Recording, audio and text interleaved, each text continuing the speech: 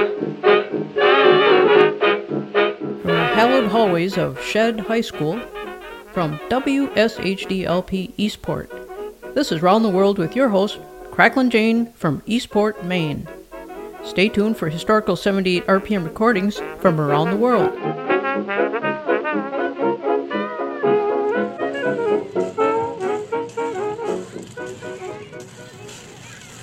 We're broadcasting this week from Roy's Roller Rink of Revenge, where you can go round and round, just like your own obsessive thoughts of getting even. Are you being bullied at your place of business? Did your older brother break open your piggy bank and Ma won't do anything about it? Come on down, rent some skates, and let Roy's specially curated soundtrack of Songs of Revenge dampen your futile feelings of unfairness. And we have Mr. Roy himself here right in front of the microphone. Sir, it looks like there's quite a call for a place such as this. It's packed in here. That's right. Many of us secretly nurse grudges about things that happened even decades ago. We provide a safe environment to vicariously exult in revenge and getting even, so you don't have to go on a rampage yourself. Okay, we're going to get those skates rolling, as it were, with a song from 1919, right after World War I. Here's Al Jolson. I've got my captain working for me now.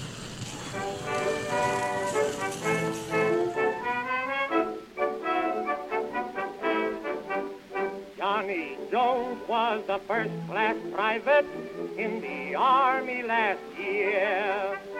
Now he's back to business in his father's place. Sunday night I saw him with a smiling face. When I asked him why he felt so happy, Johnny chuckled with glee. He winked his eye and made this reply, something wonderful has happened to me. I've got the guy who used to be my captain working for me. He wanted work, so I made him a clerk in my father's factory. And by, I'm going to have him wrapped in work up to his brow. I make him open the office every morning at 8. And I come around about 4 hours late. Everything comes to those who wait. I've got my captain working for me now.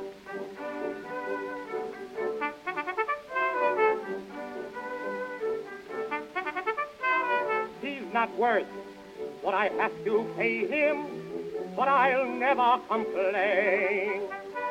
I've agreed to give him $50 per. It's worth twice as much to hear him call me sir. While I sit in my cozy little office, he's outside working hard. Out in the hall, at my beck and call, with a feather duster standing on guard. I've got the guy who used to be my captain working for me. He wanted work, so I made him a clerk in my father's factory.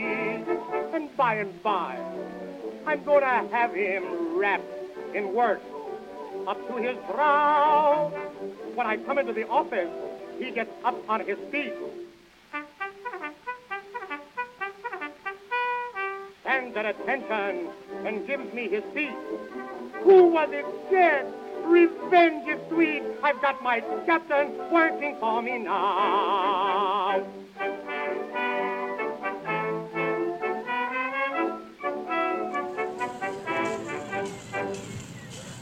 I've got my captain working for me now.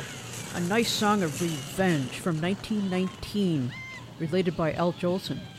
We're at Mr. Roy's Roller Rink of Revenge, a hangout for those haunted by past wrongs. Put on those skates and just go round in big circles. So, Mr. Roy, sir, why should people come here and skate instead of actually figuring out a way to get even? Well, getting even usually backfires.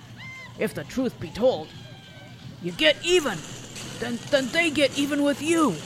Then you get even more even with them. then they get super duper more even with you, and then... And here is Jimmy Lawson from 1946. I just can't forgive you anymore.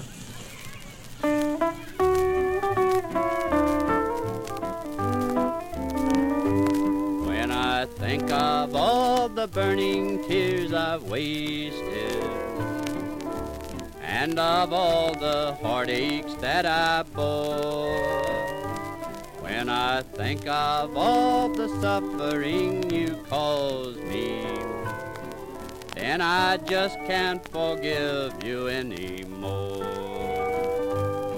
You thought my heart was just a little plaything, a toy you could break and toss aside. But I thought that you would change and reconsider, and the day would come that you would be my bride. But months have passed and you have never changed, dear. It's too late to ask forgiveness now. I loved you once, but now I know it's over, for I find that I can't trust you anyhow.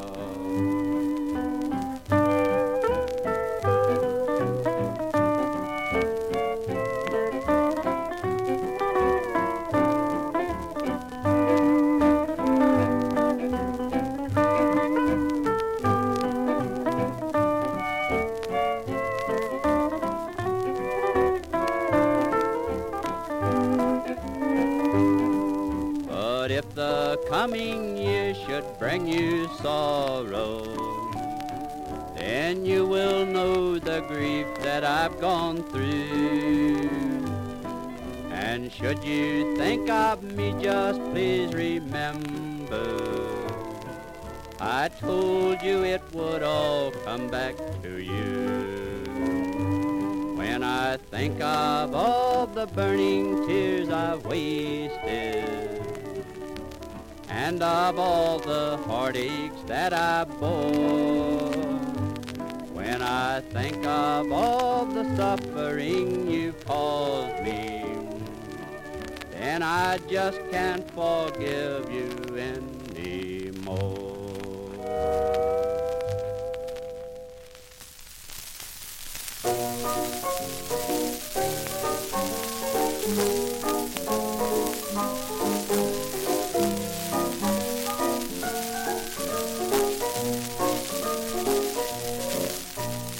Things ain't like they used to be. A change has come about. Something new came over me. You'll soon find it out. Once I played a fool, there was that you must allow. But I've been foolish long enough. It's your turn now. Don't expect my sympathy after all you've done to me. I'm getting even with you. What a price I paid to learn, but now I find the worm has turned. I'm getting even with you. Every time you used to cheat, you were in your glory.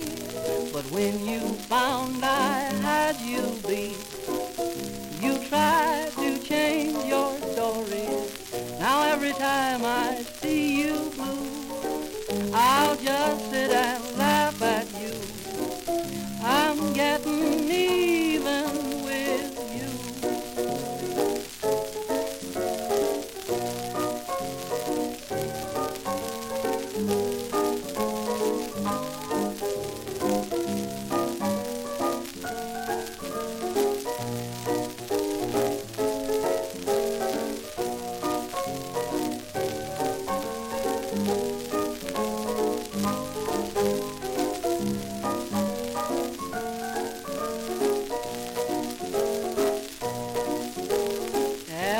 time you used to cheat, you were in your glory.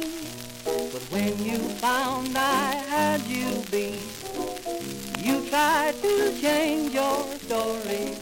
Now every time I see you blue, I'll just sit and laugh at you. I'm getting even with you. That was a 1928 Freddie Rose. I'm getting even with you. Before him, Jimmy Lawson said, I just can't forgive you anymore. Songs of grievance and retaliation, played for the roller skating pleasure of the patrons here at Roy's Rink of Revenge. Yes, we play songs about revenge, so people can get it out of their system while getting some healthy exercise. You know, back in the olden days, revenge was multi-generational. They had feuds going on for decades.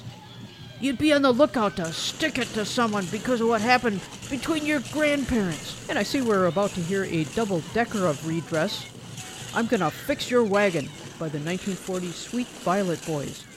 But first, Bob and Joe, the Shelton Brothers. They're Gonna Fix Your Wagon in 1937.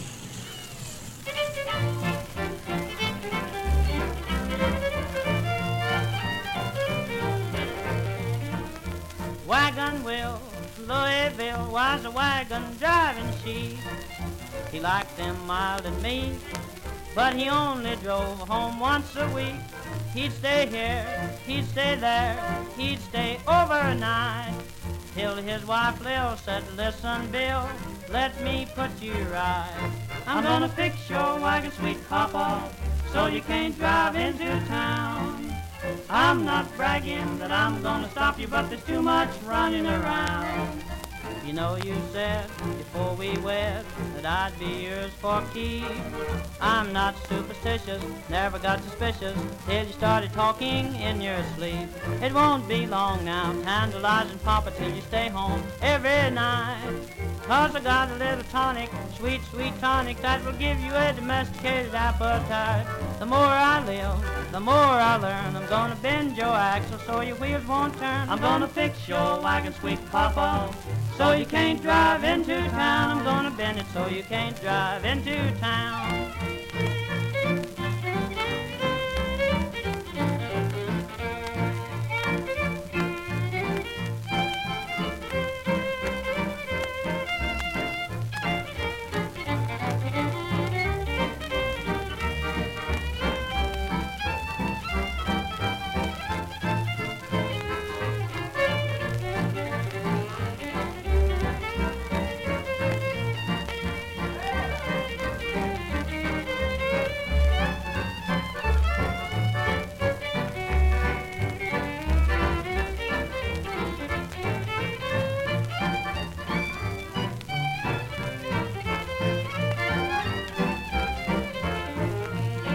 I'm gonna fix your wagon, sweet papa, so you can't drive into town. I'm not bragging that I'm gonna stop you, but there's too much running around. You know you said before we wed that I'd be yours for keeps. I'm not superstitious, never got suspicious till you started talking in your sleep. It won't be long now, tantalizing Papa till you stay home every night. 'Cause I got a little tonic, sweet, sweet tonic that will give you a domesticated appetite. The more I live, the more I learn. I'm gonna bend your axle so your wheels won't turn. I'm gonna fix your wagon, sweet papa, so you can't drive into town. I'm gonna bend it so you can't drive into town.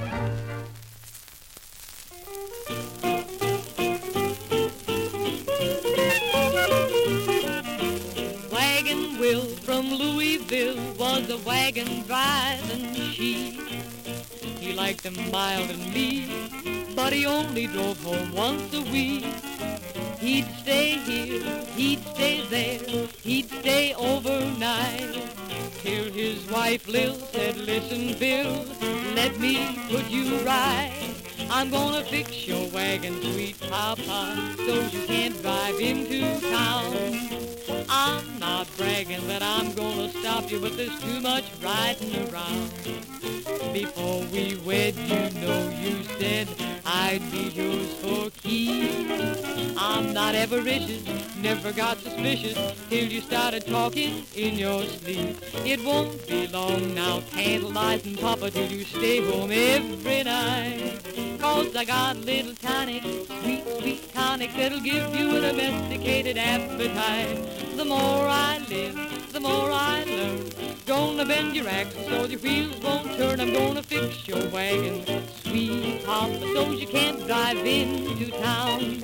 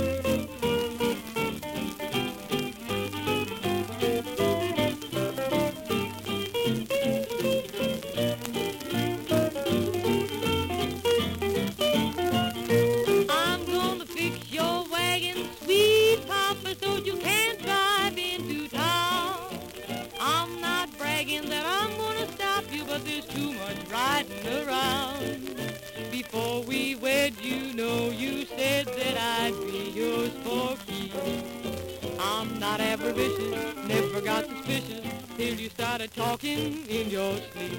It won't be long now, tantalizing Papa, till you stay home every night. 'Cause I got a little tonic, sweet, sweet tonic, that'll give you a domesticated appetite.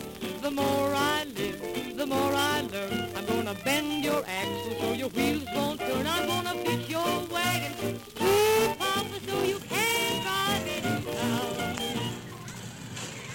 Welcome back to Roy's Roller Rink of Revenge, a public service alternative to actual retribution. Instead of getting even, roller skate to songs about revenge. We just heard two first-rate renditions of I'm Gonna Fix Your Wagon. First the 1937 Shelton Brothers, Bob and Joe, and then we heard the Sweet Violet Boys in 1940. We're here with Mr. Roy himself. Yes, and by the way, I've been reading up on this whole subject of revenge. When you stick it to someone to get even though at first it feels great, scientists claim that instead of getting rid of hostility, revenge prolongs the unpleasantness of the original offense.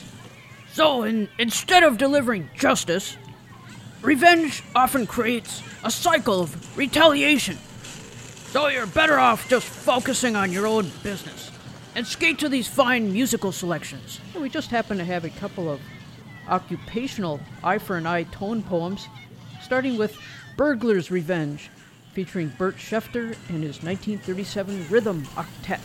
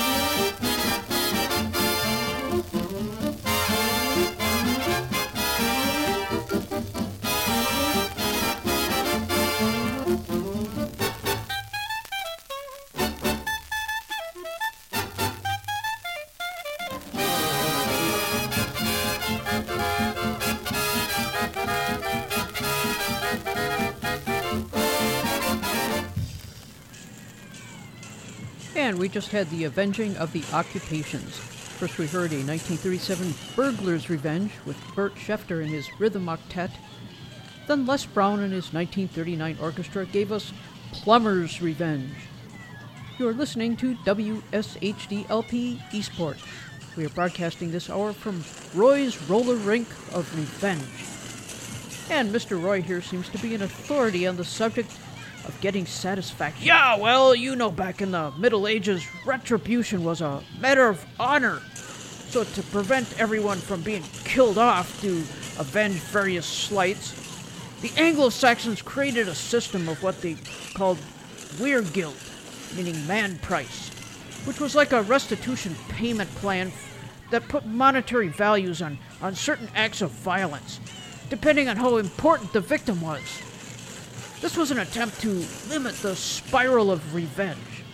So, for instance, if you harmed some landless peon, the fine would be 70 thrimsas, or about 25 grand.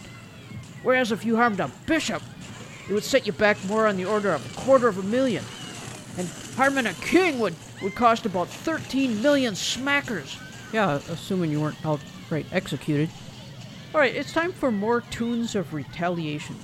Red Foley and the 1947 Cumberland Valley Boys are here with Tit for Tat.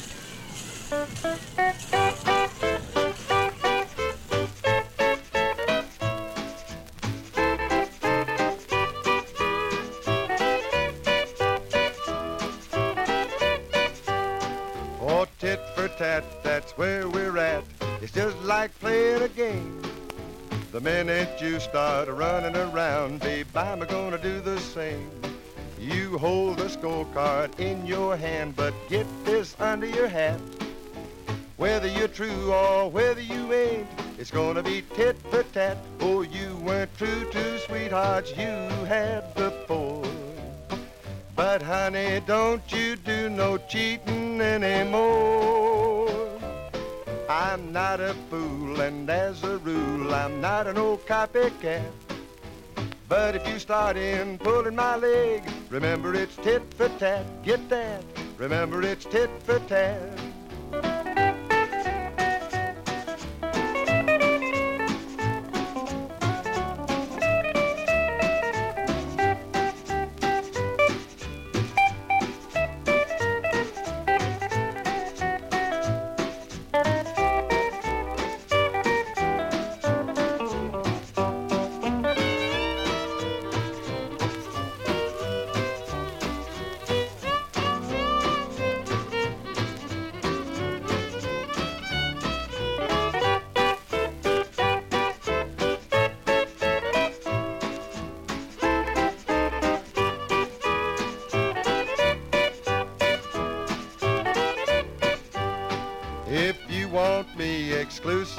me, then watch your P's and your Q's.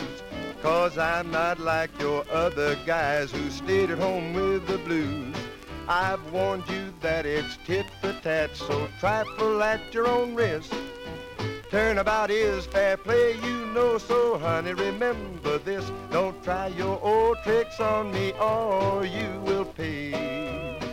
'Cause I've a trick or two myself that I can play. There's other pebbles on the beach, you'd better remember that. Don't you be smooching somebody else, 'cause baby, it's tit for tat. Get that? Baby, it's tit for tat.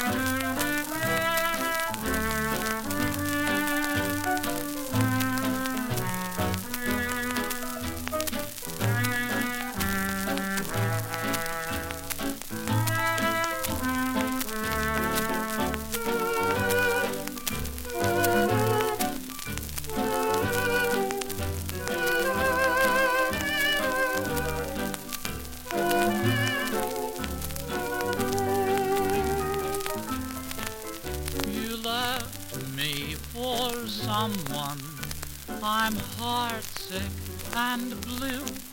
Do I really deserve it from you? You fooled me, I'm sorry. I loved you, that's true. Do I really deserve it from you? I let you have your way, served at your command. Why show me the doorway? I can't understand. You're laughing, I'm crying, I'm nowhere, we're through. Do I really deserve it from you?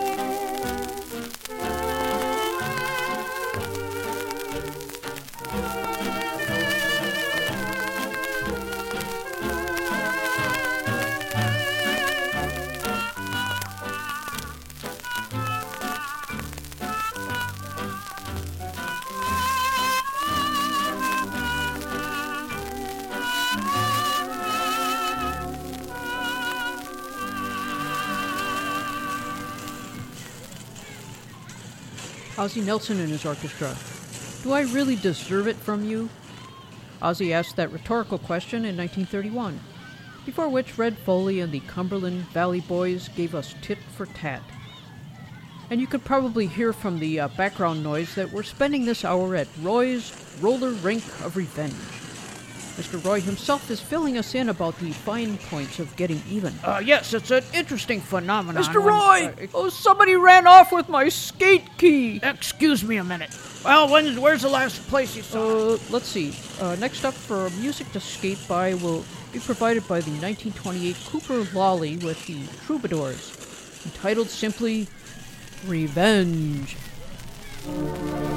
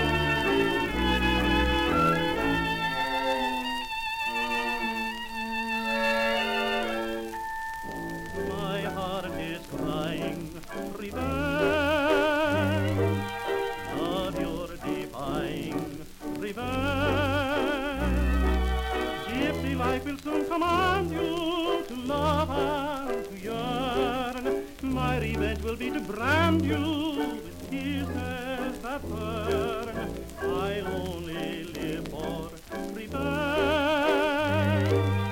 My life I'll give for revenge. When you kiss me and whisper, I love you, sweetheart, how sweet will be my revenge.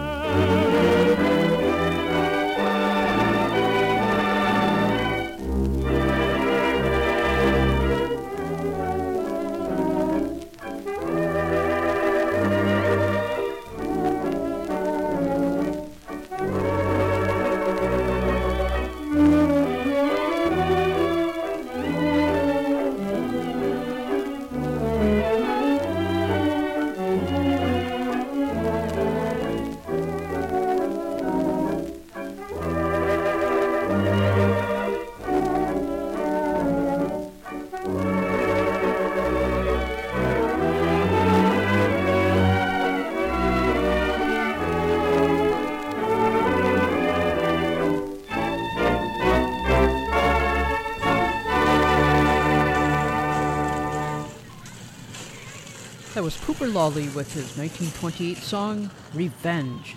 He was helped by the Troubadours. If you're just joining us, we are spectating at Roy's Roller Rink of Revenge. So, Mr. Roy, do you personally have any deep-seated grievances that gave you the idea for this roller rink? Well, I found that I was waking up in the middle of the night going round and round in my head about a number of things. One time I was passed over for promotion because the boss ignored all my hard work and overtime and said he didn't like my clothes, so no raise for me. Another thing I was obsessing about was that I was dying to learn to play the violin, and my cheapskate parents wouldn't let me. They said learn one instrument at a time, which happened to be my grandma's old accordion, which we inherited. Then one time when I was 8, the big kids in the family all got to go to the movies, but I had to stay home because the theater wouldn't admit anyone without shoes. Not to mention waking up in the winter with frost on the blankets. And then there was the time some bigger boys beat me up, and I went home crying. And instead of comforting me, my grandma got mad at me for being a nuisance. And one time at work, we hosted a visiting dignitary that I was supposed to babysit around the factory. And at the end, I put out my hand to shake goodbye, and he just ignored it and got in his limo and drove off. For some reason, that rankled me for years afterwards. But then I found out that when I was roller skating, I didn't care about all that. So I built up a roller rink empire, and now I'm a multi-bajillionaire. I own 5 rare violins. I have all the shoes I could ever want, and a big house with central heating. And so success is the best revenge. What an inspirational story.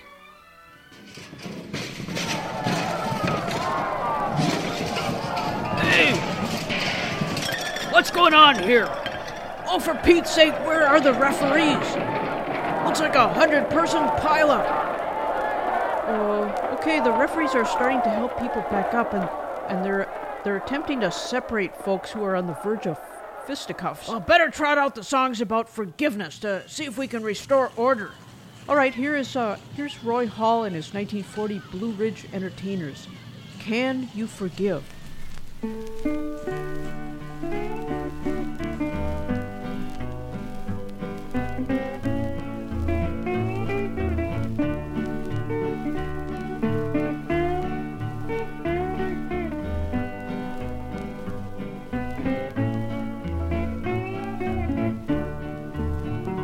Dear girl, I know I broke your heart. The thought I can't outlive. Come back to me, don't let us part. Dear girl, can you forgive? Forgive is number one. Forgive, it is number two. I can forgive, I know I can. You can forgive, can't you?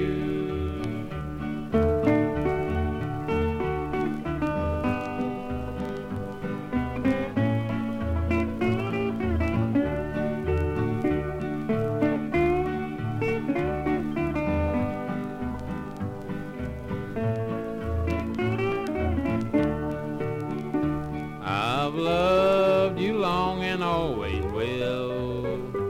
I'm yours my whole life through. I will forgive, I will forget. You will forgive, won't you? Forgive is number one. Forgive, it is number two. I can forgive, I know I can. You can forgive, can't you?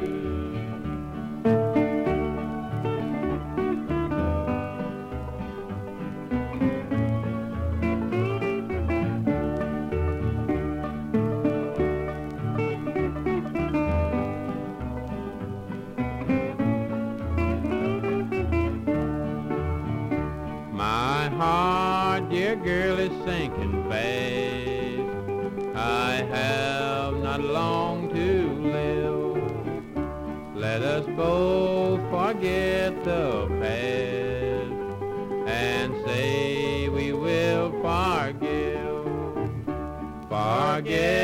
Forgive is number one. Forgive, it is number two. I can forgive, I know I can. You can forgive, can't you?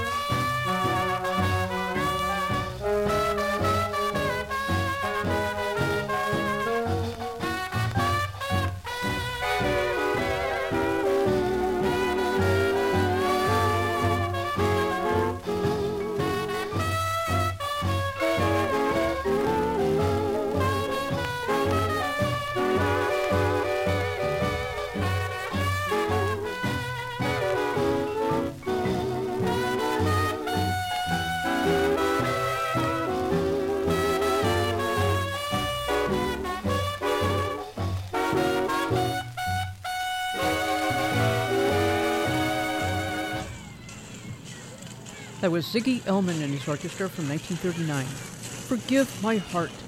Before which we heard Can You Forgive with the 1940 Roy Hall and his Blue Ridge Entertainers. We're in recovery mode here at Roy's Roller Rink. Not sure what caused that 100-person pileup, but we're now playing songs of forgiveness to get people's minds off their bruises and skinned knees. The referees have had to follow some patrons outside to make sure they don't try to settle things using rough justice. Yeah, I think it's time to cool everybody off before the evening's end. We don't want squealing tires in the parking lot and skates thrown against the walls. Here's two tunes of Atonement, if that'll help. Gene Austin in 1927, followed by Louis Prima and his 1941 orchestra. Forgive Me.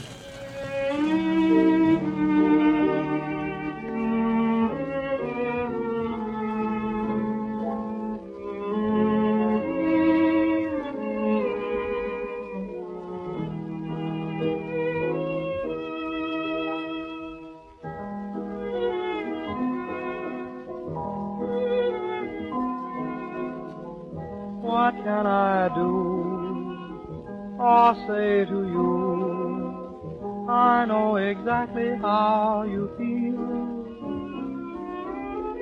I've hurt you so. I'm wrong, I know. Please listen, dear, to my appeal. Forgive me, please forgive me. I didn't mean to make you cry. I love you and I need you. Do anything but don't say goodbye. Let bygones just be bygones. For we all make mistakes now and then. I'm sorry, forgive me, my dear, and let's be sweethearts again.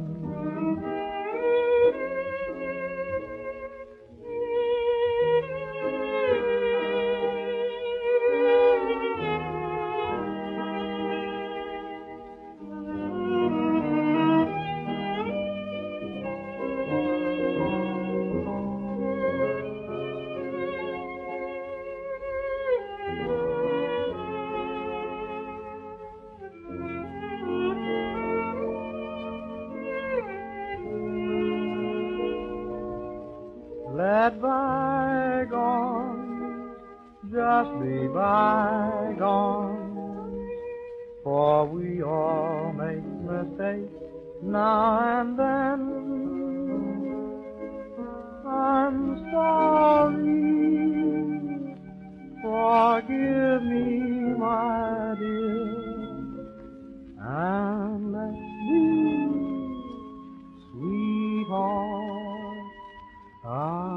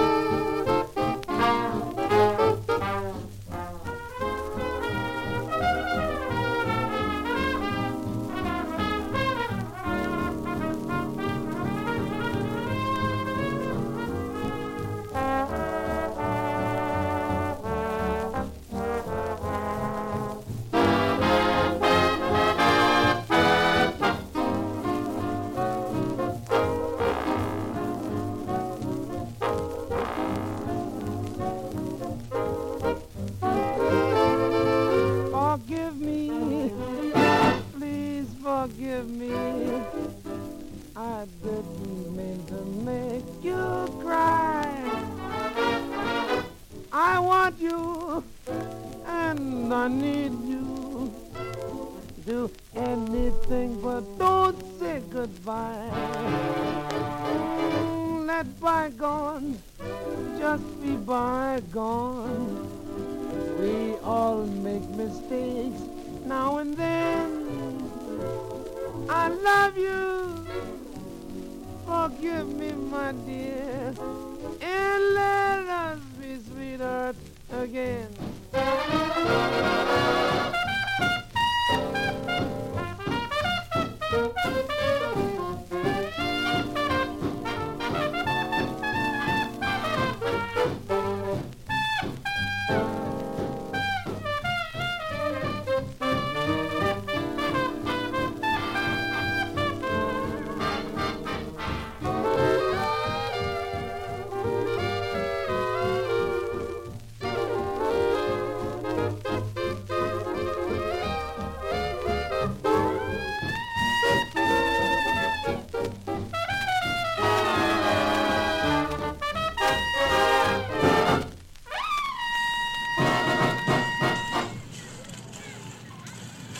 Heartfelt Apologies. That was Louis Prima and his orchestra in 1941, which was preceded by Gene Austin in 1927, both saying, "Forgive Me."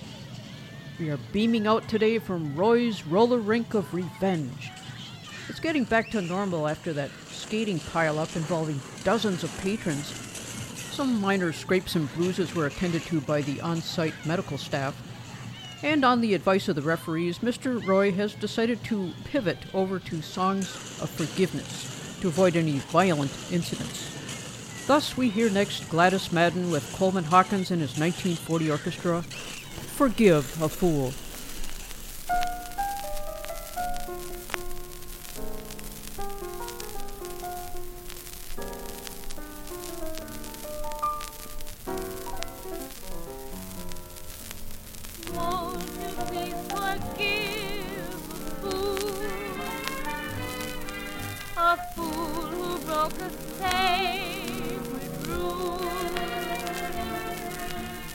Taking someone's love and in return giving only tears that burn.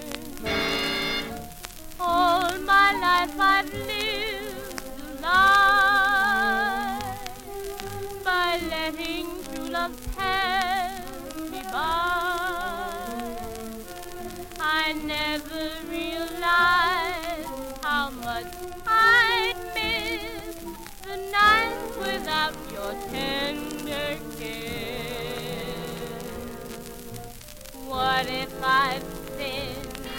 Does it give you the right to make me pay in so many ways?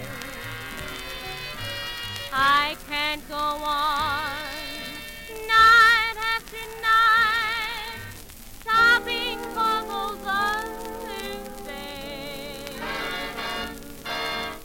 Take me in your arms again and love me like you loved me then.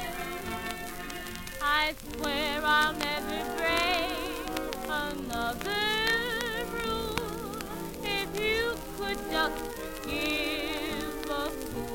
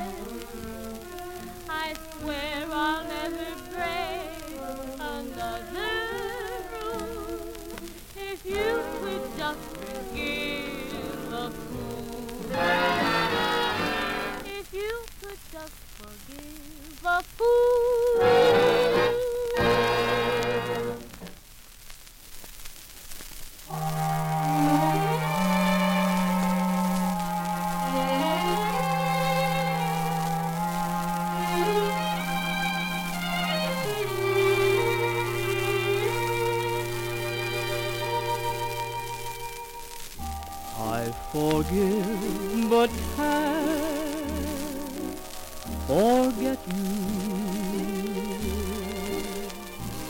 I'm grieving for you all in vain. So sorry that I ever let you fill my heart with pain. Life was sweet when you were near me, and though you proved untrue, why you will ever be my golden memory. Dear, I forgive, but can't forget you.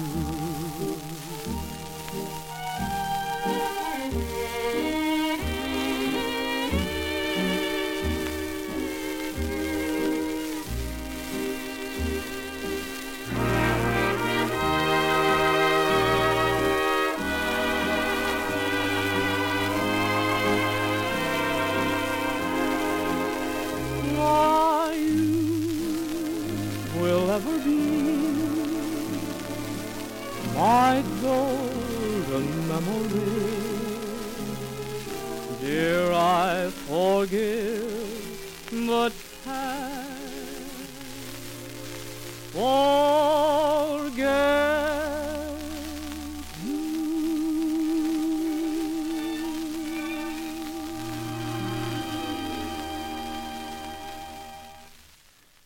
We started with Gladys Madden asking that you forgive a fool, with Coleman Hawkins and his orchestra providing some 1940 assistance.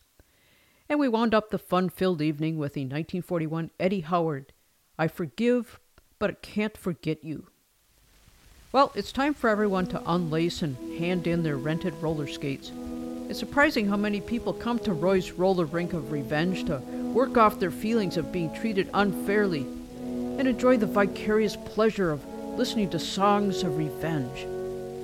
Hopefully they will also find it in their hearts to forgive and skate on through life unencumbered by grudges. Our thanks to Mr. Roy himself for camping out in front of the microphone. It was my pleasure. And feel free to camp out in front of CracklinJane.com. This is Round the World with Cracklin' Jane. We pause now for station identification. You're listening to WSHD-LP Eastport. And welcome, dear friends, to Hour 2 of Round the World with Cracklin' Jane. We rest now from our skating endeavors and settle back for some radio dramas about revenge. Here first is a 1947 episode of Suspense, Lady in Distress. So let's listen. Suspense.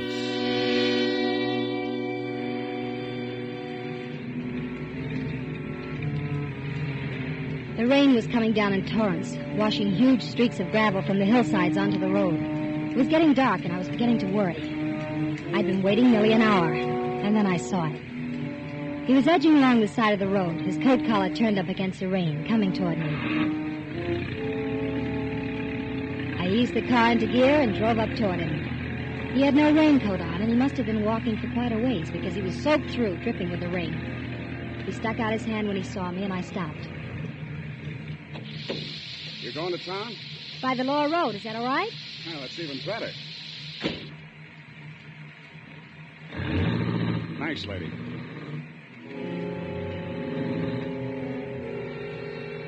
Out of the corner of my eye, I looked him over. He was fairly young, a little pale and nervous. There was no real fear there, and there was a lot of strength. The kind I liked. It's a miserable-looking world tonight, but it's great to be out in it. Maybe you're right. I know I'm right. Wait till somebody takes the privilege away from you of going where you want to go and doing what you want to do. And you know how good it is to be out. You used the word out twice. Did you just get out of someplace? Yeah, Where? that's my business. Oh, I'm sorry. Yeah, so am I. I shouldn't be so touchy with you. You were nice to me, giving me a ride. Only if I told you where I came from, it might frighten you. I don't think it would. Look at me. There's only one place a guy like me would get out of. Jail? They call it the state penitentiary. Oh, yes, I passed it a half hour ago. Did you just get out? Just got out this morning. This morning? This is Sunday. So what? The state penitentiary doesn't release men on Sunday. Only on weekdays. Well, they released me. You think I broke out? Well, maybe you're wrong, and maybe you're right. What are you jumping for? I'm just reaching for a cigarette. Mind if I smoke? No, you can smoke. Cigarette? No, thanks. What are you getting nervous about? I'm not nervous. See? I told you if you knew where I came from, you'd be frightened. It's natural. Why did you tell me?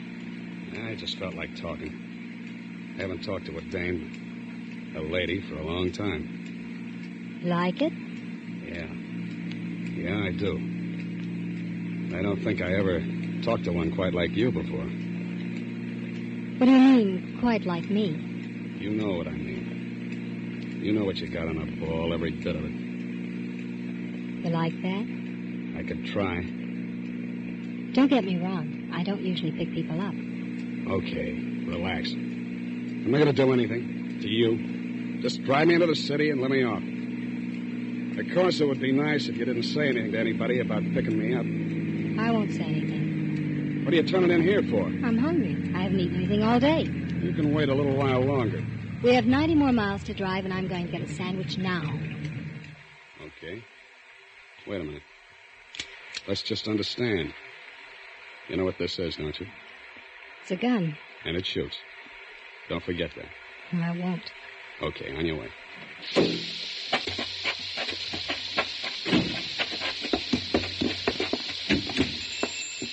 After you. Well, nice weather for ducks, huh, folks? Yeah.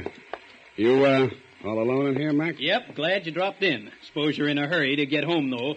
Back to the kiddies and the mother-in-law, huh? Yeah. Now, what do you have?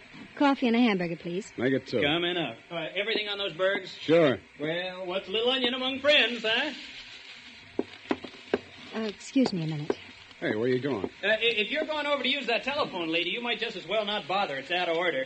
I'm trying to get it fixed. Oh, I wasn't going to use the phone. I was going to get some cigarettes. You don't say. I knew he didn't believe me. He didn't say anything, but the way he looked at me, I could tell. We finished our hamburgers, and I paid for them, and then we went back to the car.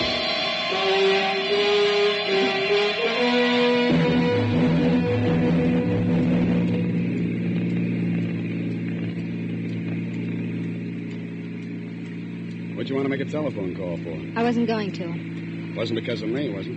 I told you I wasn't going to make a call. I just wanted some cigarettes. You turned down my cigarette a little while ago. They were the wrong brand.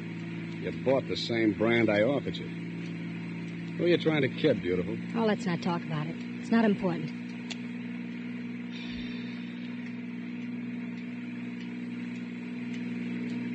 What are you going to do now that you're out? I got a job to do. I got to take care of somebody. You mean your family? No, beautiful. Somebody I got to buy a coffin for. As a matter of fact, I'm not even going to buy the coffin. I'm just going to make it easier for somebody to get one. Sounds an awful lot like you mean you're going to kill somebody. It's as easy as that. I am. Why? I told you I just got out of prison, didn't I? Well, you don't want to get back in. It doesn't happen to make much difference. You see, there isn't much useful left in my life. I'm through. Revenge, huh? Yeah. With all these debts settled, a guy could die happy. That's a strange philosophy. Is it? What are you driving so fast for? I'm in a hurry. I have to get home. It's okay with me. The sooner I get this thing over, the better. Get what over? Hey, that's a cop. That's what you get for driving so fast. I didn't realize it. Pull over. If they ask any questions, tell them I'm your brother. See, your brother. I will.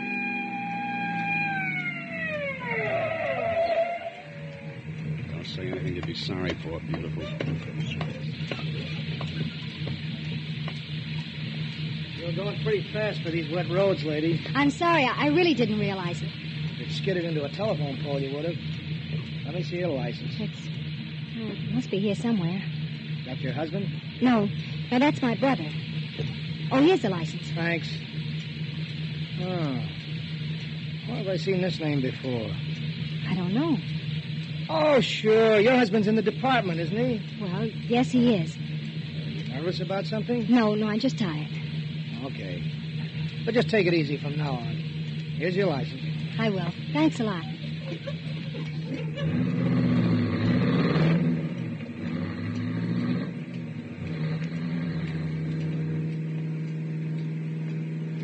So your husband's in the police department? Yes. Maybe you'll get a promotion. For catching you? Don't be foolish. Nobody's going to catch me unless I want him to. Not even you, beautiful. What did you mean about my husband? About his getting a promotion? Well, just between you and me, you know what I mean. Somebody I got to take care of is also in the department. What department? Don't act dumb. The police department. Oh. Keep your eyes on the road. I am. You weren't. You were looking at me. Well, what do you expect me to do? You don't exactly make me comfortable sitting there. You recognized me, didn't you? Didn't you? I'm not sure. Yes, you are. And that could be a mistake.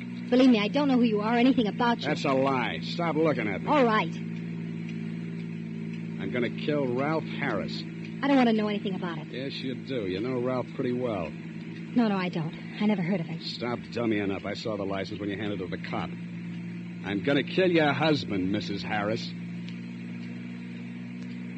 You knew it back a few miles on the road. I could see it the way you looked at me. You know, somehow I get the idea you're not going to mind that like you should.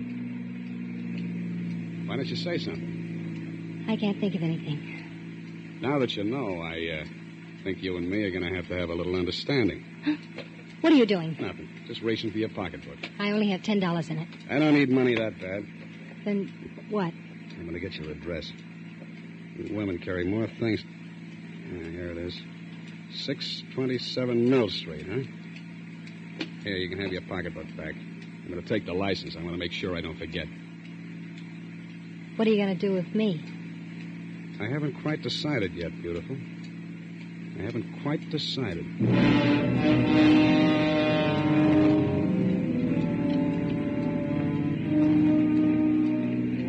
I glanced over at him again. I knew he meant it exactly. He hadn't quite decided. Things had gone far enough. From here on out, I had to make it convincing or else.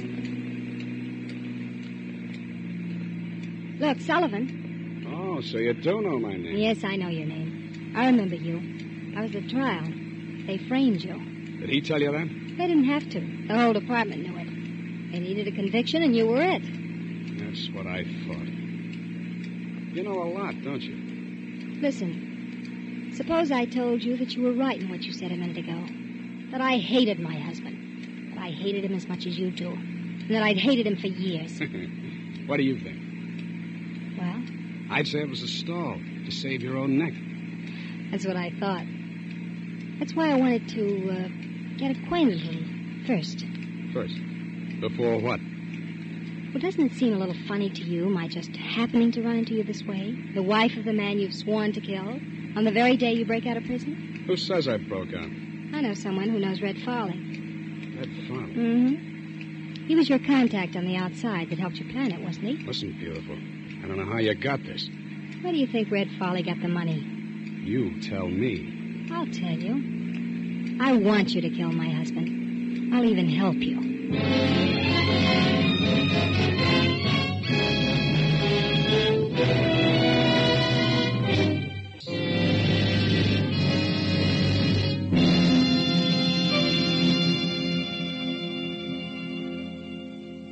Java Gardner as Evelyn Harris, with Howard Duff as Sullivan in Lady in Distress, a tale well calculated to keep you in suspense.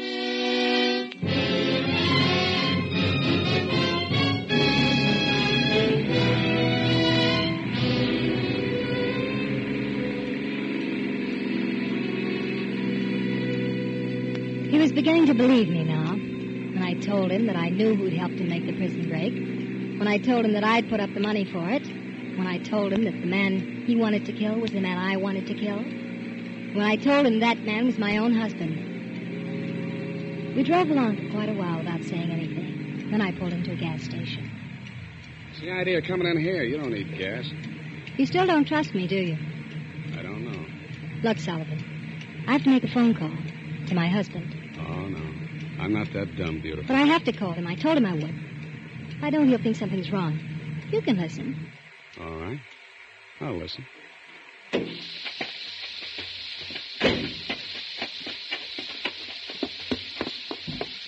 Where's your phone? Oh, it's just inside the door. Thanks. It's right in here, lady. Right on the wall. Right on the wall there, lady. Got your nickel? Look, I know how to use the phone. You don't have to act like you're Orson Welles.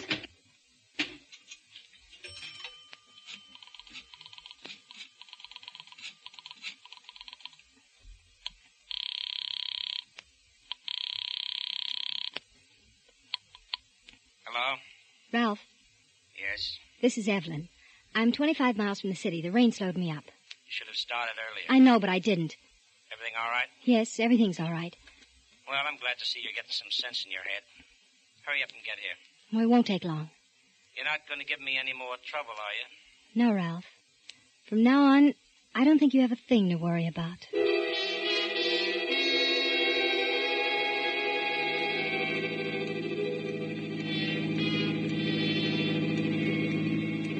We drove on into town then. I didn't say anything more, and neither did Sullivan. But I knew I had him. He was still playing cautious, but I knew I had him.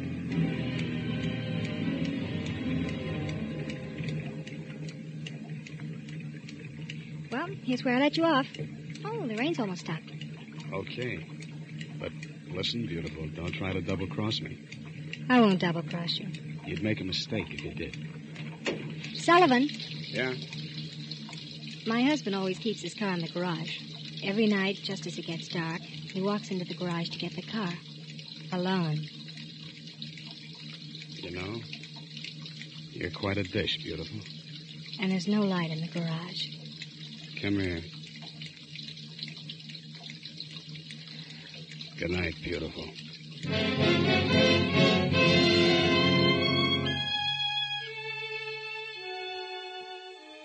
There's only a few more blocks to the house.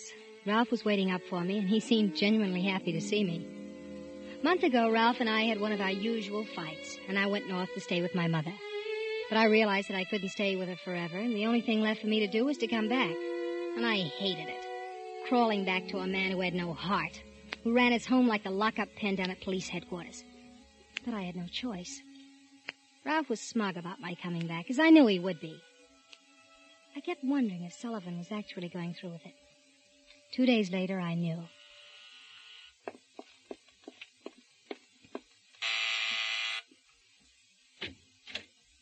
Good morning, Mrs. Harris. Get inside. Someone might see you. How did you know I was alone? I got friends. Your husband's working right now. He won't be home for 5 hours. What do you want, Sullivan? Let's not act like children. I said I was going to kill your husband, and I meant it. What are you coming here for at this time of day? See this? That little box? Yeah. When you do the wrong thing with it, it blows up. Oh. All I do is put this under the hood of somebody's car, hook it up to the starter, and when somebody gets in his car to drive off somewhere, all he does is step on the starter. And he doesn't have to worry about driving a car ever again. Oh. Let's, go out to the garage, beautiful.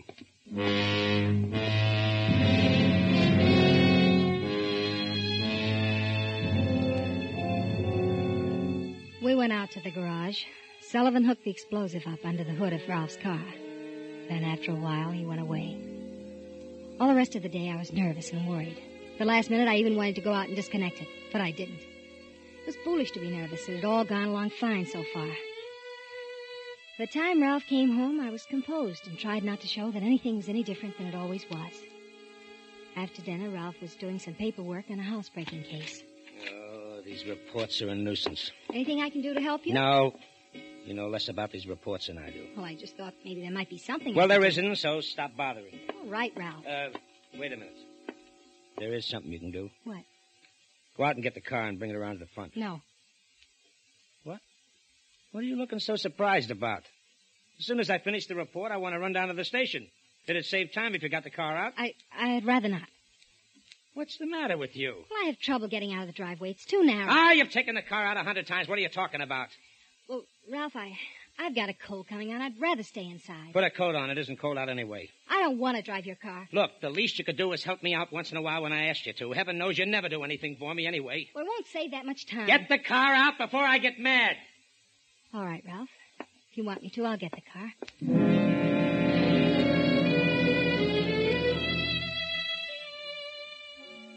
What could I do? I went out and opened the garage doors and putted around for a few minutes and slammed the door a couple of times. And I went back in the house. Well? Well, what, Ralph? Is the car out in front? Wouldn't start. What do you mean it wouldn't start? I don't know. It just wouldn't start. The motor wouldn't turn over. Oh, you give me nothing but trouble. It isn't my fault. It's your car. All right, forget it. Why don't you go out and try it yourself? Because I won't, that's all. I've been having trouble with my battery. It's probably run down again. If it wouldn't start for you, it won't start for me. I'll look at it tomorrow sometime. I'll do what you want. Wait a minute. Excuse me. I have some reading to do. Well, wait a minute. What do you want? Call up headquarters and have them send a cruiser around for me.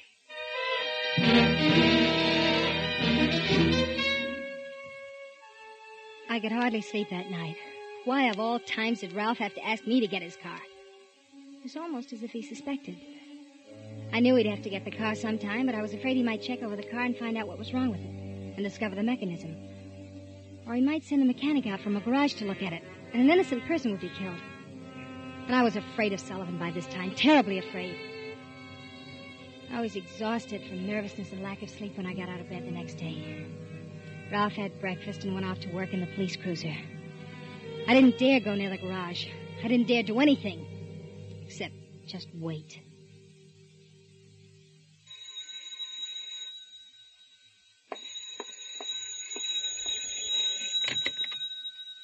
Mrs. Harris? Yes? Sullivan speaking. Oh, hello.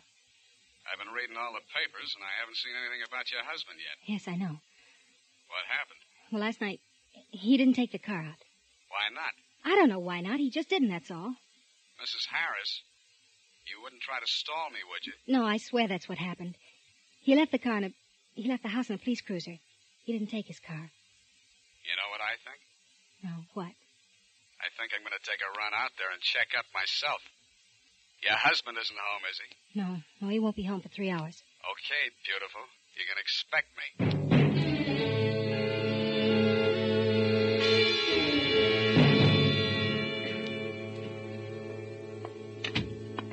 Well, you could at least... Oh, Ralph. Well, who did you expect? Winston Churchill? Well, it isn't time for you to be home. Who said there was a certain time for me to be home? Well, you don't usually get home this early. Well, there wasn't much doing today. I have a few hours coming to me, but... What's the matter with you? Nothing. Why? Well, you're nervous about something. Don't tell me you have a boyfriend hiding in the closet. You may look if you want to. I wouldn't bother. All right, come on. Come on out with it. What's on your mind? What do you keep looking out the window for? Oh, stop examining me like a criminal. I just didn't sleep well last night. I'm tired. You don't do anything to get tired. Where you going? When you came in, I was just on my way to the market. Do you mind? I have to get my coat. Do you want me to explain any more? Say, Evelyn. What's wrong, Ralph? I just thought I saw somebody go into our garage. Come here. Look. Garage door's half open. Oh, yes, I forgot to tell you. I called the garage and had them send a man to look at the battery. He'll take care of everything. Yeah? Well, I'm going out and take a look myself. You don't have to. He knows his job. Sometimes I don't think you have any brains at all. I'll be right back.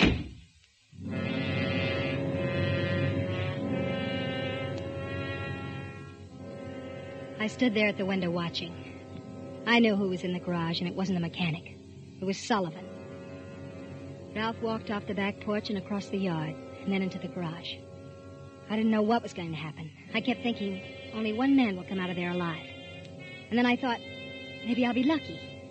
Maybe neither of them will come out alive. I pulled the curtain back so I could see more clearly. And then I waited what seemed hours, staring through the window. I couldn't hear a thing, and nobody came out. Nobody. I moved closer, my face pressed against the glass. And then just before it happened, somehow I could hear it coming.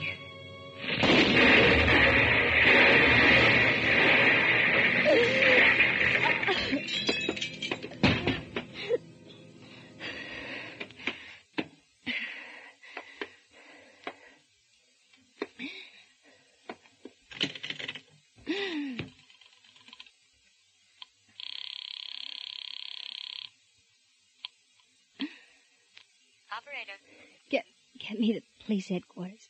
just a moment.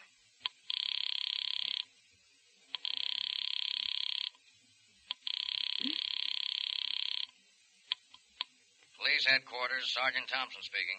This is Mrs. Ralph Harris. There's been an accident, an explosion. We'll be right out, Mrs. Harris. Are you all right? The window broke. A big piece of glass. My throat.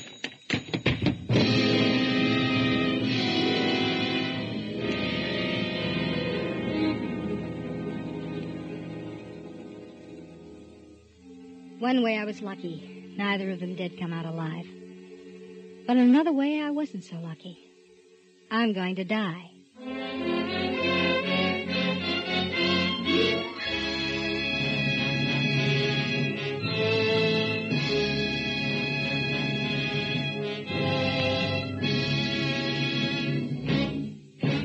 Suspense.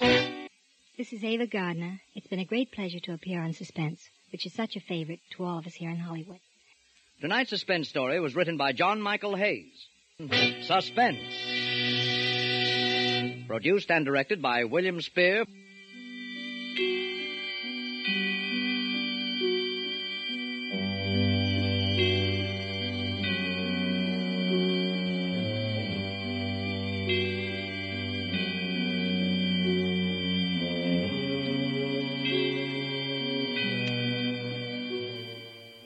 You are listening to WSHD-LP Eastport. We have just heard a 1947 episode of Suspense, entitled Lady in Distress, a drama about revenge. Now stay tuned for some more revenge that takes place on the Island of the Dead, a 1946 episode of Murder at Midnight.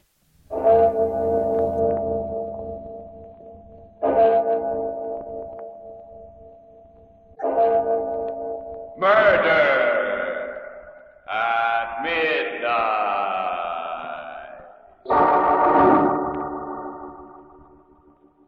You're lying, Donner. You know you're lying. And you know it won't do you any good. Because this time I'm going to pass judgment. Myself. 15 years. I've been thinking about this. Dreaming about it. My fingers around your throat. Digging into that flabby windpipe of yours. Tighter. And tighter. Till you stop struggling and... Yes. And now... I've got a nice grave all ready and waiting for you. Right next to your friend. Murder at midnight. 3 graves yawning on a lonely, fog-bound island, waiting. For whom? You'll learn the answer in just a moment in tonight's story, The Island of the Dead. And now our story, The Island of the Dead, an original radio play by one of radio's best-known mystery writers, Robert Newman. A story of a dead man who came back.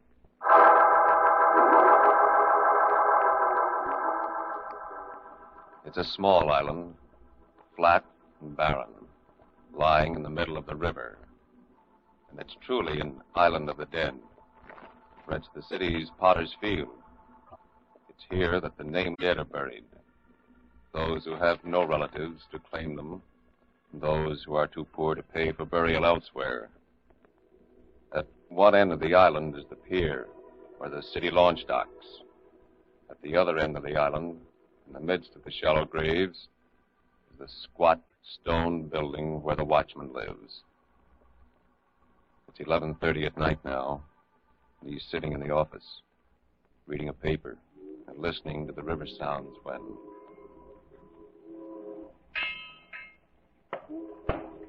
Who's there? Who's that? I said, who's there? Who the devil are you? What do you want? I think that this is where I'm supposed to come. What do you mean? Hey, wait a minute. Are you the new relief man? My name is Simon. I'm Harity. From now on, lay off that stuff, will you? This place is bad enough without you spooking around, not answering when someone talks to you. Bad? The crying bells, you know what the job is, don't you? Receiving the stiffs that they send out, keeping the records and digging the graves. You'd be all alone, except for Joe, the guy that runs the launch up at the other end of the island. He only comes out when he has to. Yes, I know. Well, I'll go change me shirt and blow. I didn't think they were going to be able to get a relief man until next week. I'm sure glad you got out here tonight. This place was really starting to get me down. And I'll be out in a couple of minutes.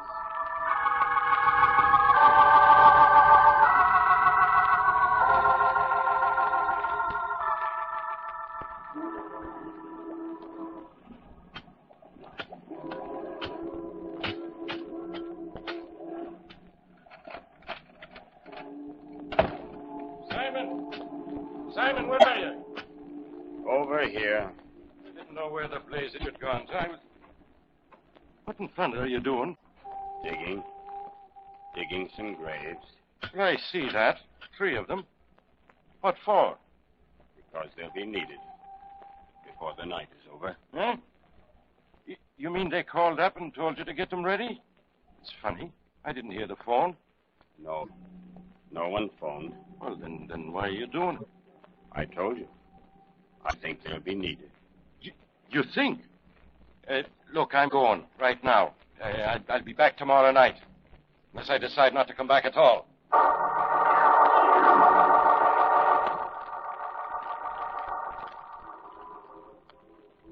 Wait a minute, Harity. I don't get it. Who are you talking about? And when did I see him? The new relief man. Just came out about a half hour ago. You must have seen him. This is the only way you can get out to the island. That's why I don't get it. If anybody did come out to the island, I'd be bound to see him. But no one did. Not tonight. What? What do you mean? I mean, I only made one trip out tonight. I didn't have no passengers. At least not live ones. All I brought out was a stiff.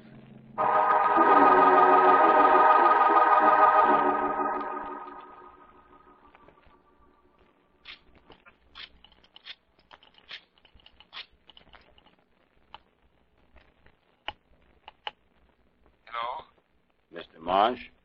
Yes, speaking. Is this Mr. Alec Marsh, the attorney? Attorney? Well, I used to be one. I haven't practiced law in over 10 years. Who's this? This is the watchman of the city cemetery out on Channel Island. I'd appreciate it very much if you'd come out here immediately. Come out there? In the middle of the night? What for? To identify a body. To what? What makes you think that I can identify it? I have reason to believe that you are one of the few people who can identify it. It's quite urgent. If you take the launch at River Street, I'll meet you at this end. Will you do it? Well, I don't know. It's a funny business, but... Well, all right. I'll leave right away.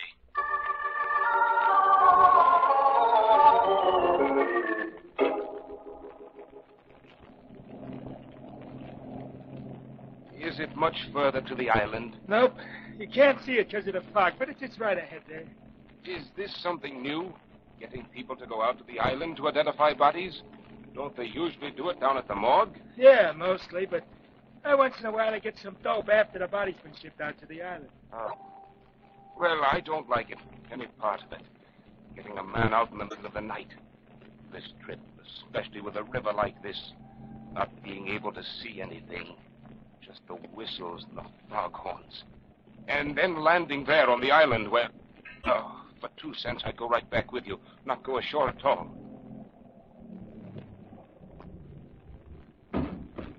Well, here we are. Just let me make a fast. Okay. Well, you getting off? I don't know. I'll tell you what. The man that phoned said he'd meet me. I'll go up to the end of the dock. If he's not there, I'll come back. Okay.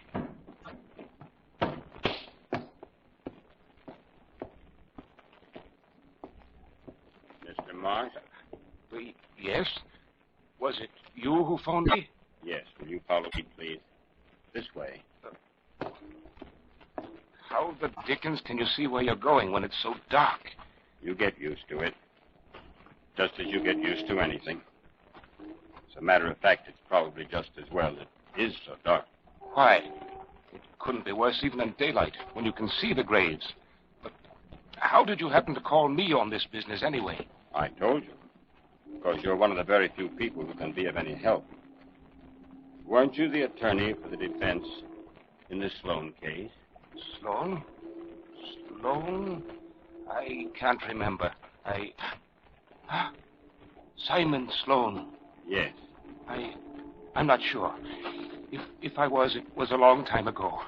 More than 15 years. But you should remember. Yes, I think I was. He was convicted on a charge of murder in the 2nd degree and got 20 years. With time off for good behavior, he's probably out now and... Wait a minute. Is that who you want me to identify? Is he dead? Here we are.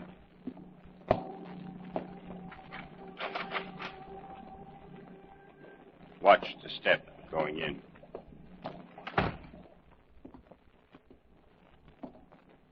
Well, what are you waiting for? Aren't you going to put on the light? No, not yet. What was that? The door. You locked the door. What's the idea? What are you trying to do? That's just so we won't be disturbed. Disturbed? Well, who's going to disturb us? I insist you put on the light. Open that door immediately. We were talking about the Sloan case. You admitted that you were the attorney for the defense. Do you feel that you did a good job of defending him? How do I know? How do you expect me to remember? The fact that he was convicted doesn't mean that it was my fault. Besides, what's that got to do with you? Did you think that he was guilty? How do I know what I thought? What difference does it make? He pleaded guilty. He wasn't guilty. He didn't want to plead guilty. Who made him change his plea? I did, so what? Very well. There. Where it... You. It's you. You're Simon Sloan.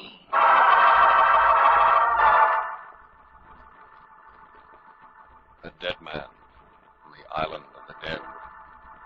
3 waiting graves. As the clock moves steadily towards the witching hour, prepare yourself for murder at midnight.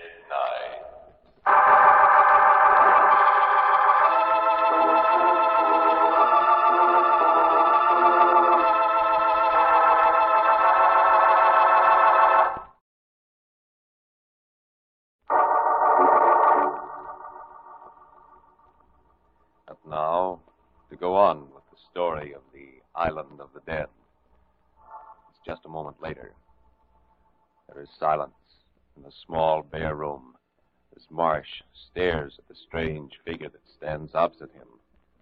Then slowly, his face pale and drawn, he sinks into a chair. You shouldn't have done this to me. I told you I'm not well. I've got a bad heart. Why did you do what you did to me? Why did you make me change my plea to guilty? I had to. Why? Because Donna, the district attorney, made me. He wanted the conviction to build up his record, and he had something on me, an attempted bribery in another case. What are you going to do to me? I've got to get away from here.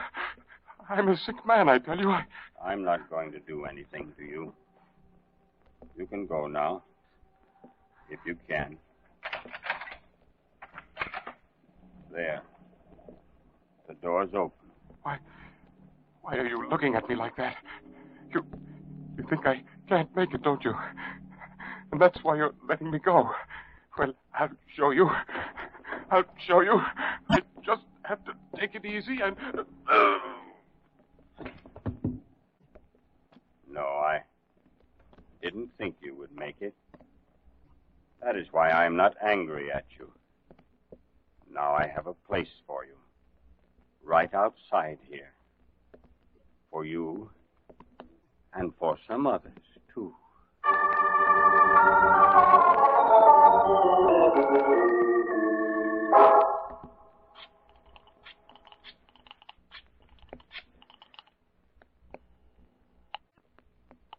Hello?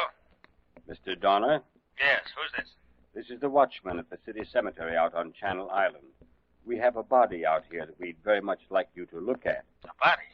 What for? We think that possibly you may be able to identify it. And what makes you think that? Well, after all, you were district attorney for several years. What? Why, I haven't been DA for... What's that got to do with it? It may have a great deal to do with it. Will you come? The launch leaves from the foot of River Street. Yes, I know. Something very strange about this, but... All right, I'll come. Will there be someone to meet me at the other end? Yes, Mr. Donner. I'll meet you. I'll be waiting for you.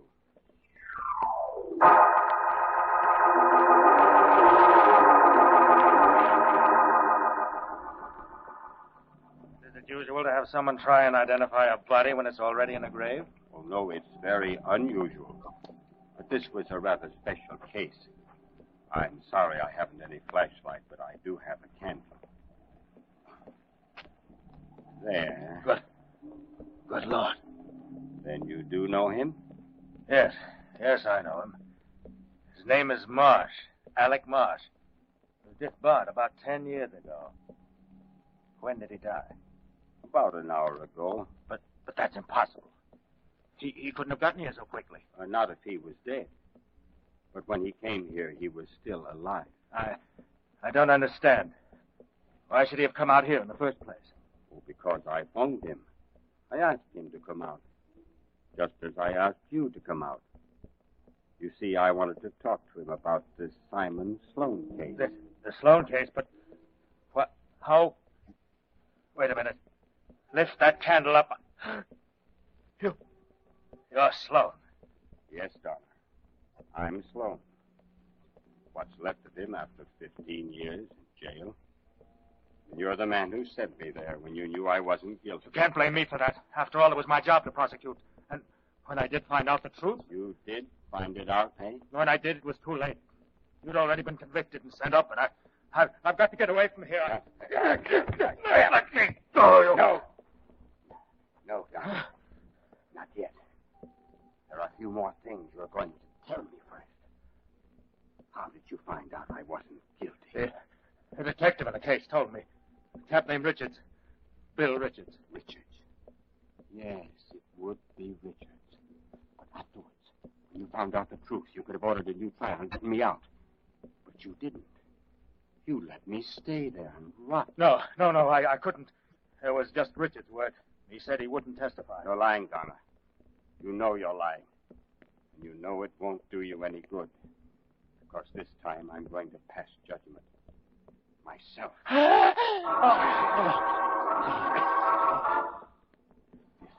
years.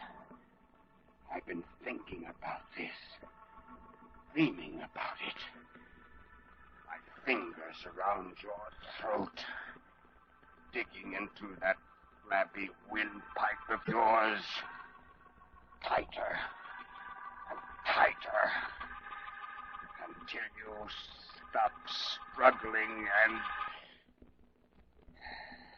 Yes.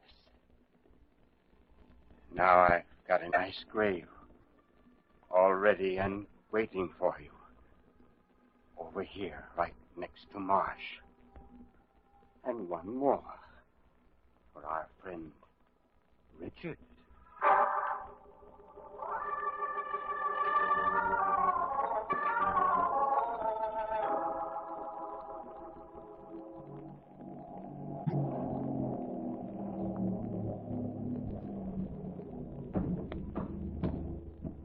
This will we get out? Yes. Now, you wait right here for us, Joe. I'll see it as you, Hardy, I will. Be sure I've had my belly full. What a night. Now, look who's talking. Me, I've got to go traipsing all over this bloody island just because your friend here comes into the station house with a story nobody will believe except the captain. For crying bells, Richards. You think I made it up? What about those 2 other guys Joe said he brought out here? What about those 3 graves this guy Simon was digging? Well, where are they? Did you dream them up, too? I didn't dream anything up, Richards. They're right over here. They do look like graves. I got a match here someplace. Let's take a look at them. Good Lord. There's a body in this one. And in this one here, too. I see them. This one here looks like... What is Marsh? Alec Marsh. And that's John Donner. Well, now am I crazy? Now was I making things up? Shut up. This guy that came out here. You said his name was Simon? Yes. Was he, let's see. He must be about 50, 55 now. Probably looks older. Tall, thin face, gray hair. That's right, that's him. Do you know him? Yeah, I know him. Look, I was ribbing you before, but that man's dangerous. Killer. I'm going to stay here and try and find him. But I'll probably need help. You and Joe take the launch back to shore, get hold of the captain, and have him send out 3 or 4 more men. Fast. Okay, Richards, right away. Sloan! Sloan! Where are you? I know it's you. And you know you can't get away.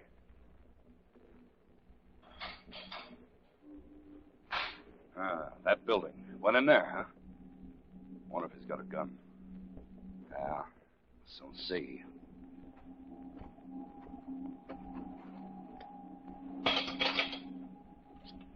Stick him up, Sloan. I'll let you have it. Reach, did you hear me?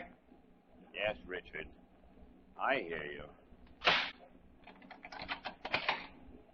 Put on the light. There isn't any light in here. But I got a candle. Just a second. So, it really is you. I heard you were out of stir, and I was sure it was as soon as I saw Marsh and Donner out there. You killed them, didn't you?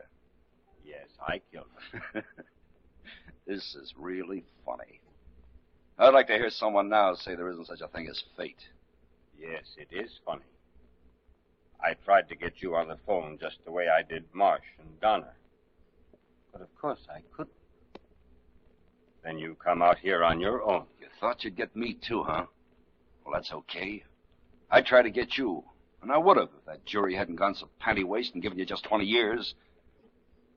You know that it was me that framed you, don't you? Yes, I know it. I just don't know why. Why? Because I've always hated you, that's why.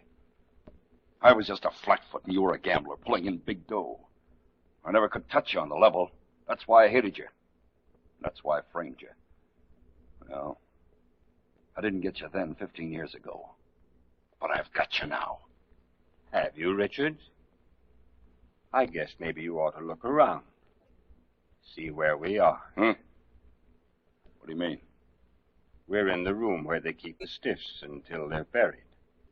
Kind of an icebox. And if you'll notice, there's no handle on this side of the door. That means there's no way of getting out. What? Why, you... So what? Someone will be along sooner or later. Oh, when anyone does, it'll be too late. Because that door is airtight.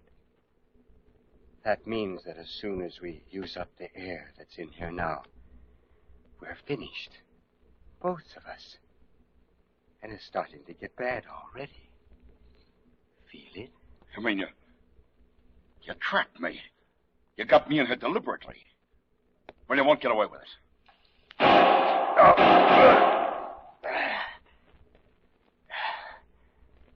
No good, Richards. That won't hurt me. Not any more than I'm hurt already. You see, I'm all gone inside.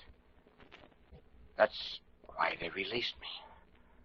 I must have passed out in the street last night, and my heart was so bad that they thought I was dead. They sent me out here for burial. But I wasn't dead. I couldn't die until I'd evened things up.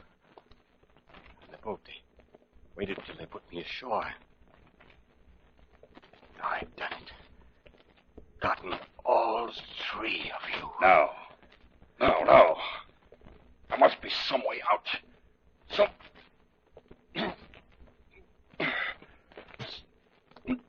The smoke. I can't breathe. No, Richards. It's getting worse every minute. There's no way out. That candle. That's our lives, see? When that goes out, we're finished. It's starting to flicker. Turn blue already. Help. Somebody, please. There's no help, Richards. This is it. There. The candle's gone out. You might just as well lie down and take it quietly like me. Well, there's just one thing. One little thing.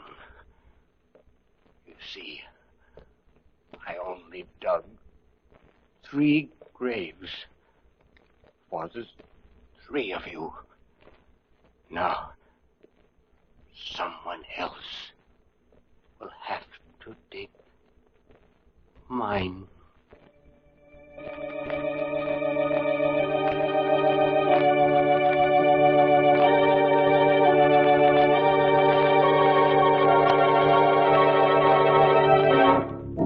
And so, as 2 gasping bodies drop to the floor, the mission of Simon Sloan is completed. First, Marsh, then Donner, and finally Richards succumb to Murder at midnight.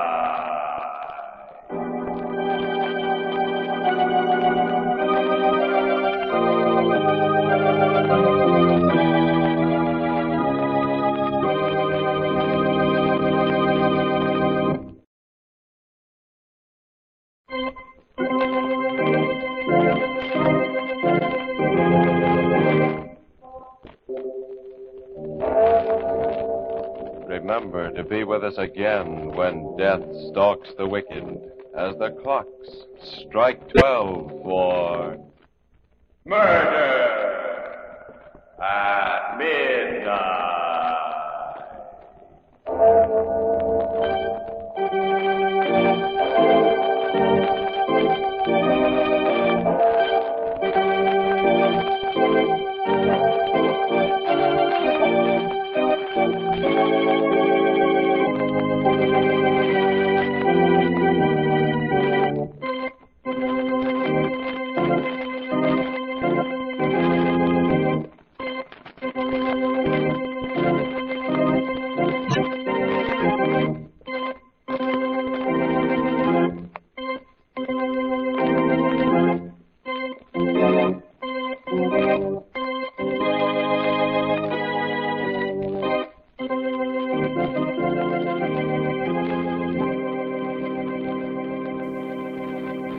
You are listening to WSHDLP Eastport. We've just heard a 1946 episode of Murder at Midnight called Island of the Dead.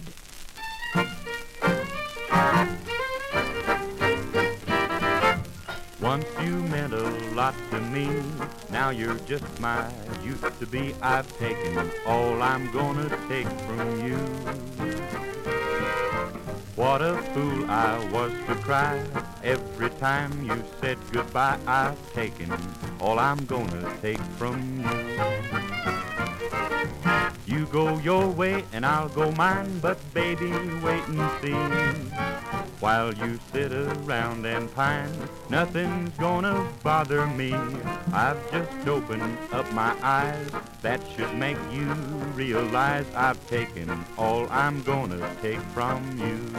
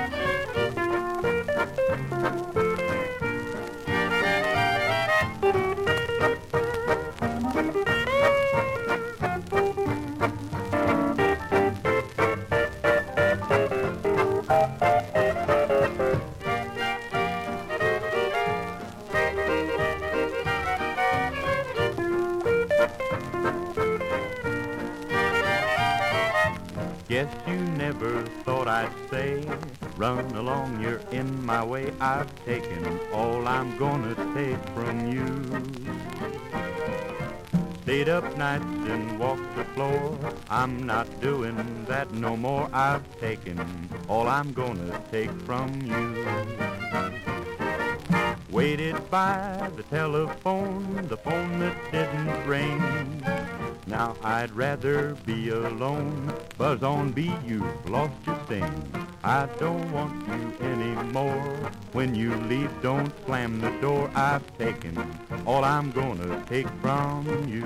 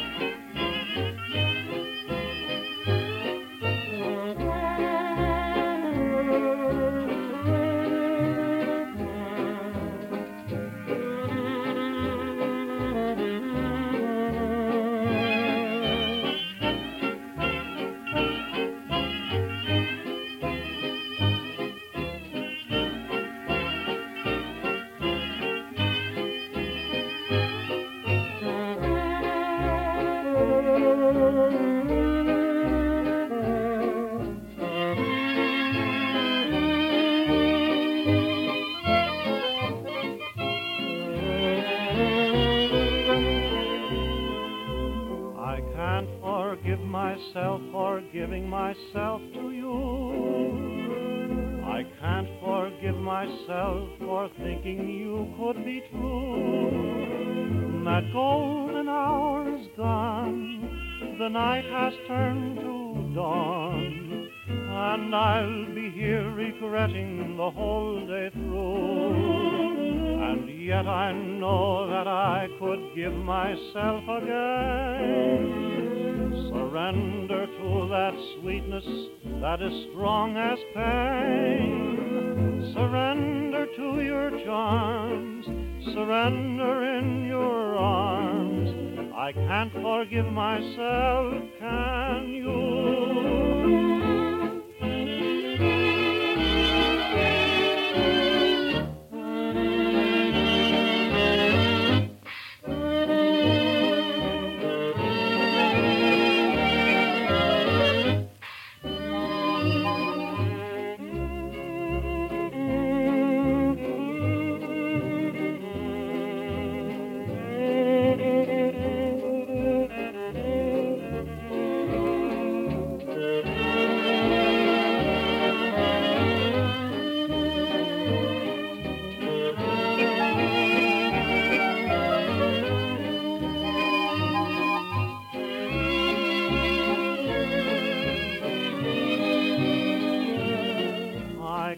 Forgive myself, can you?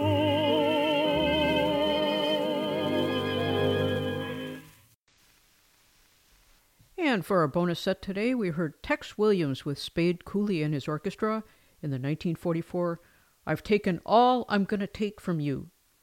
And we ended with I Can't Forgive Myself, featuring Elmer Feldkamp with Freddie Martin and his orchestra from 1933. Thank you, dear friends.